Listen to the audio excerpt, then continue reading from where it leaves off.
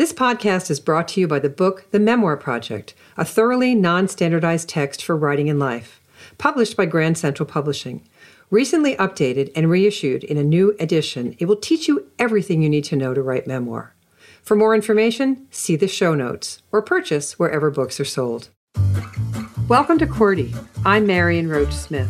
Each episode, I talk to writers from all genres to discover what makes a good read.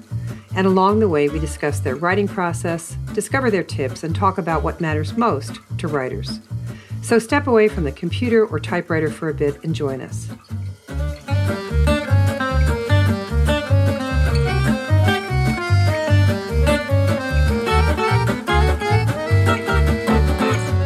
Today, my guest is Donnie Jackson, an American poet, a veteran showrunner in documentary television, and an Emmy Award-winning executive producer and director, as well as a clinical psychologist. As a spoken word artist, Dr. Jackson has featured at venues throughout the United States. His new book, Boy, Poems, is just out.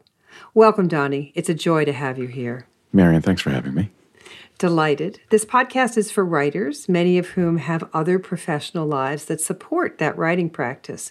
You hold a PhD in clinical psychology. You've been a professor, psychologist, playwright, ghostwriter, an actor, critic, executive producer, and director. I don't think it's possible to turn off the writer when I'm working at something other than writing. I think that the writer's eye is always on. But that's me. What about you? What do you think about that writer's eye? I think I'm a storyteller at my core, so I don't think that ever gets turned off. Sometimes I turn it down or amplify it, but it's always there, regardless of what I'm doing. Yeah, amplify. I love that. Turn it down or amplify it. So of all those many things that you are, all of them have to have been ignited by education. So I wonder if you can talk to us about your early influences at home and at school and what led to such a breadth of creativity. Part of it had to do with just being a shy kid. I wasn't really good at social stuff. So, and I got fascinated with, that is the truth of it. I was bookish, and even before I was in school, I was fascinated by language. My parents always had books open, and I don't remember them ever saying, reading is the thing that you should do as as a core skill. But there were always books open, and so I gravitated toward that. And my dad was fond of telling people that I would just read the dictionary. I would just kind of sit and look up words. I read fairly early at age 3, and just fell in love with the adventure and the scope of what is possible with words. And then in school, I kind of thrived in that environment because it is very, very reading based. And since I wasn't really running around in the playground, I had a lot of reading to do. I love the idea of the dictionary. And Emily Dickinson used to cut words out of magazines and place them on pages. And I think that individual word study is so much at the heart of a poet. Do you remember any particular, was it all words? Was it particular words? Was it something in the dictionary that allowed you to focus in sort of word by word? It was really the breadth and the depth of it. It wasn't a particular class of words. I was just amazed that there were symbols that describe things, and I was just enthralled by the fact that there are names for things that we take for granted and don't necessarily know the names for, or don't know how to describe the processes of, in verbs. And I love the puzzle of it, the problem solving of it, the adventure of it. Well, you must love the adventure because you've got the ability also to get up and perform. Your work, you say you were a shy kid, and yet your performance career is quite vast and quite vibrant, and will be vibrant again, I suspect, after COVID. I remember those smoky coffee house poetry nights from my teens down in Greenwich Village in New York City. But that's not what you do. And I think a lot of the times people don't know that when we talk about the new on stage or amid a crowd idea of the spoken word. I mean, now we call it spoken word nights instead of poetry readings. And I want people to listen in and listen up when COVID allows and attend some live poetry. So be the ambassador for poetry that you are. What might happen to somebody at a spoken word event? I think it's transformative. I think it's amazing to be in a space where people get a chance to tell their stories, and we as a collective audience get a chance to absorb those stories and relate to them ideally. And I think everybody should have that experience of seeing both the novice and the veteran honestly excavating their histories in public that way. And that's how it started. I mean, poetry certainly didn't start as a written thing. It started as an oral thing, and so we're really returning to it in the genre of spoken word more than inventing something. But I wish it on everybody. Everybody who has been touched by language, which is literally everybody, just to see how it feels to them. And again, not everybody will take to it. It's not something that is a universal in the sense that people like the construction of poems and want to absorb language that way. But I think everyone should give themselves an opportunity to feel that. Do you remember your first reading or performance? What was it? This was back in the day when they were called poetry readings and not spoken word. And even in college, I was super shy. But at some point, there were opportunities to read the work, and I guess there was something in me that knew that there was a narcissist in there hiding, and being able to stand in front of people and get attention for it. Because to be honest, if I was that chronically shy, I never would have done it at all. But I did, and this was when you would read off of paper, and people would clap. It wasn't so theatrical then, and that was in college, and I was still pretty shy person at that point, still super bookish. But at the University of Maryland, that was the first time I really started reading my work. I read in one of your reviews that you're a dangerous writer, and I happened to read on that same day I was reading in the current issue of the Paris Review, I was reading an interview with Edward Hirsch, the great poet, and he says that, quote, poetry partly comes out of the dark underground forces. And he says that you're supposed to go where it is physically troubling. And that really resonated with me, and it started making me think about what I had just read about you. Are you a dangerous writer? You talk about being the shy kid, but being there's a narcissist lurking inside. But would you say you're a dangerous writer? And what do we mean when we say that, do you think? I mean, you'd have to ask Buddy Wakefield, who described me that way. And I love Buddy. He's an astonishingly beautiful poet, electrifying performer and writer. So it's certainly a compliment to have been described that way by him. And I think, danger in this context is in the eye of the beholder.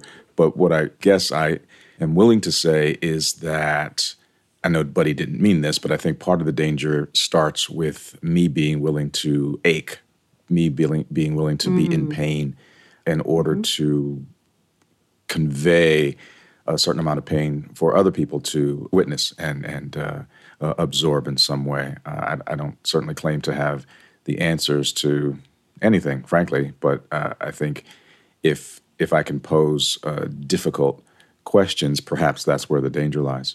Well, and we're grateful to the work. You also seem unflinching, a word I much prefer to fearless. It's not for me to say who's afraid of what, but I don't like to say someone's work is fearless, but I like unflinching a bit. You take on missing Black and Indigenous women in the Americas, the tragedy in Sri Lanka, church burnings, the Boko Haram kidnappings, Flint, and so much more. What first draws your eye to something? We touched on it a little bit there by saying, dangerous, unflinching, pain. But what first draws your eye to a topic? I think what draws me to it is the empathy of feeling pain, whether it be a building on fire or a shooting or a kidnapping or some other kind of loss. That is the essential part of it, loss, and that's something that we all find sad or frightening or infuriating. So it really starts with that level of connection to the pain of people that I don't know. I mean, all the things that you've described, I don't know these folks. I haven't interacted with them, but there's something about the way their story got to me that literally got to me. It twisted something, in my soul. And my job, if you will, as a writer, that I've taken on that job. No one's assigned it to me for sure. Perhaps in a greater cosmology, the universe has assigned it to me, but I accept it willingly and excitedly.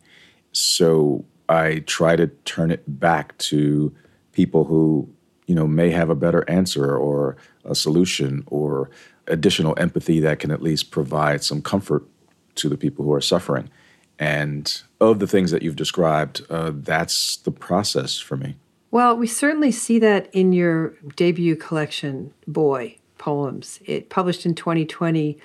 It's structured in 3 sections. The I, which focuses on the poetry written from the perspective of someone else. The they, which focuses on living histories and which you narrate from. And you move through these 3 perspectives. Do you think that's what you're talking about now as you talk about this inhabiting or describing other people? Does this point of view shift allow for that kind of examination as we move through this very strikingly dangerous and difficult world right now? For me, it does. It does allow me to exercise empathy, and I think it does require a commitment to it and a willingness to withstand some of the things that will come to you if you take the perspective of another person. And frankly, we're not taught that well in schools. We're not taught listening well. We're not taught changing perspective well. The way academics are structured is unfortunate on the what are called soft skills of listening and being empathic. But I think that's key to our evolution as a civilization, emphasis on civil. If we don't empathize, if we don't try to understand what somebody else is feeling, then it'll be easier to watch them be in pain. It'll be easier to cause them pain. It'll be easier to ignore them. Yes. And so I insist on trying to understand better or as best I can with my own limitations. And it's not always comfortable. The Boy as a collection is certainly structured with a lot more emphasis to people in pain than not. There are no explicitly love poems in there, although I do hope there is love to be seen in the work. Mm-hmm. But yes, as a collection, it's deliberately pointed at the injustices that we see globally. Well, I think that this is what James Baldwin reminds us of when he quotes the Bible and he says that we should go back and do our first work again. And our first work is, I think, telling our tale better in America, honestly. And if we don't do this, we're going to continue to other everybody. And if we do a better job of examining and listening and looking at other perspectives, we hold a chance of seeing equality. It feels to me in your work that you feel that as an obligation, that that's what you're supposed to be doing. And it certainly comes through in the beautiful portraits, if they are portraits, but they feel like portraits to me, in which I was able to examine my own inclination toward othering. I have to tell you, it's very successful in getting us to find our biases and kind of blow them up a bit. And as I said, it's your debut collection, and it's not unnatural for a writer to feel a certain validation when publishing a book. But you're very successful in many other fields. But did the experience of publishing validate or reinforce some part of your artistic self that your other accomplishments didn't quite attain? I would say yes. I'm not quite sure of validation so much as celebration. I think that I would slightly reframe that. Mm-hmm. Because I as a writer, a lifelong writer, I already feel kind of validated in my ability to do it consistently. Whether I do it well is for other people to say, but I do it quite consistently. I crank out a lot of stuff and I try to make sure that it's good before I share it with people. But again, it's not for me to say, how it lands. And so being able to put out a book of thoughts, culled over years and have that, be available to other people. For me, it's a celebration of my legacy. A friend of mine, Shihan, who is one of the co-founders and former host of the Poetry Lounge in Los Angeles. He talks about one's writing as being part of your legacy, part of what you leave behind. And I don't have children, and this book and anything that I write is part of that legacy. So more than being a validation, it really was a celebration, a coming out, a quinceañera of my writing. Yeah, I hope the food was good too. Right. It was a quinceañera. That's great. I love that. I love the idea that it's a celebration. It's a fascinating experience to hold a book against your chest and have it be one with your own name on it. Were you able? Did you do any kind of ritual? Did you go on? Tell us. Did you throw a quinceañera for your book? Did you celebrate it? I did. I had a book release event, where I asked some of my friends to read, and there was an audience, and yes, there was food, and it was meant to be a celebration. It was meant to be a party, and I read some stuff from the book as well, and it was a room full of love, and not. I mean, obviously, as a book release party, it was about me in that sense, but it was really a celebration of language and what language can do, which is why I had other people reading, and not my work, some other poets that I love, because it really was about the celebration of words. And, this book was just meant to be another example of what we can all do in our own way. Yes. So think back to the kid with the dictionary and tag the guy at the quinceañera celebration of his book and give a little advice to young poets starting out, particularly young poets of color.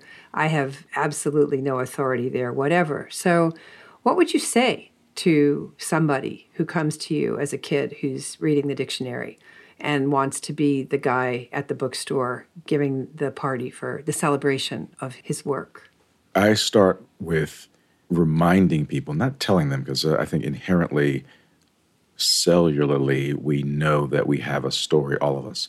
And part of my job in giving advice is just reminding people that they do have a story and that it's worth telling, and that words are only one way of telling that story. You could do it by dancing, you could do it by painting, you can do it by creating a sculpture.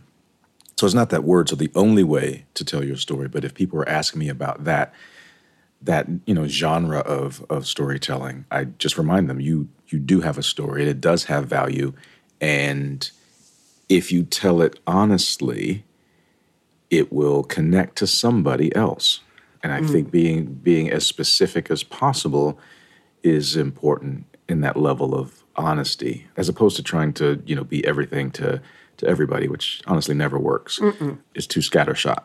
So that is my advice, to just never forget that you have a story, never let anybody else deny that you have a story, and know that in the telling of it, if you do it honestly, it will connect. Yeah, and you do it on so many different platforms. I've read you on Tumblr, I've listened to you on Apple Music, I follow you on Instagram. So how important is it for you to be multi-platformed like this? Are there platforms that you find particularly well-suited to poetry? I think it's important for me, at least, to be diverse, because people receive information in so many different ways now. I mean, from social media to YouTube to Spotify, to the traditional forms in reading a book, or just looking up poets online, through a search engine.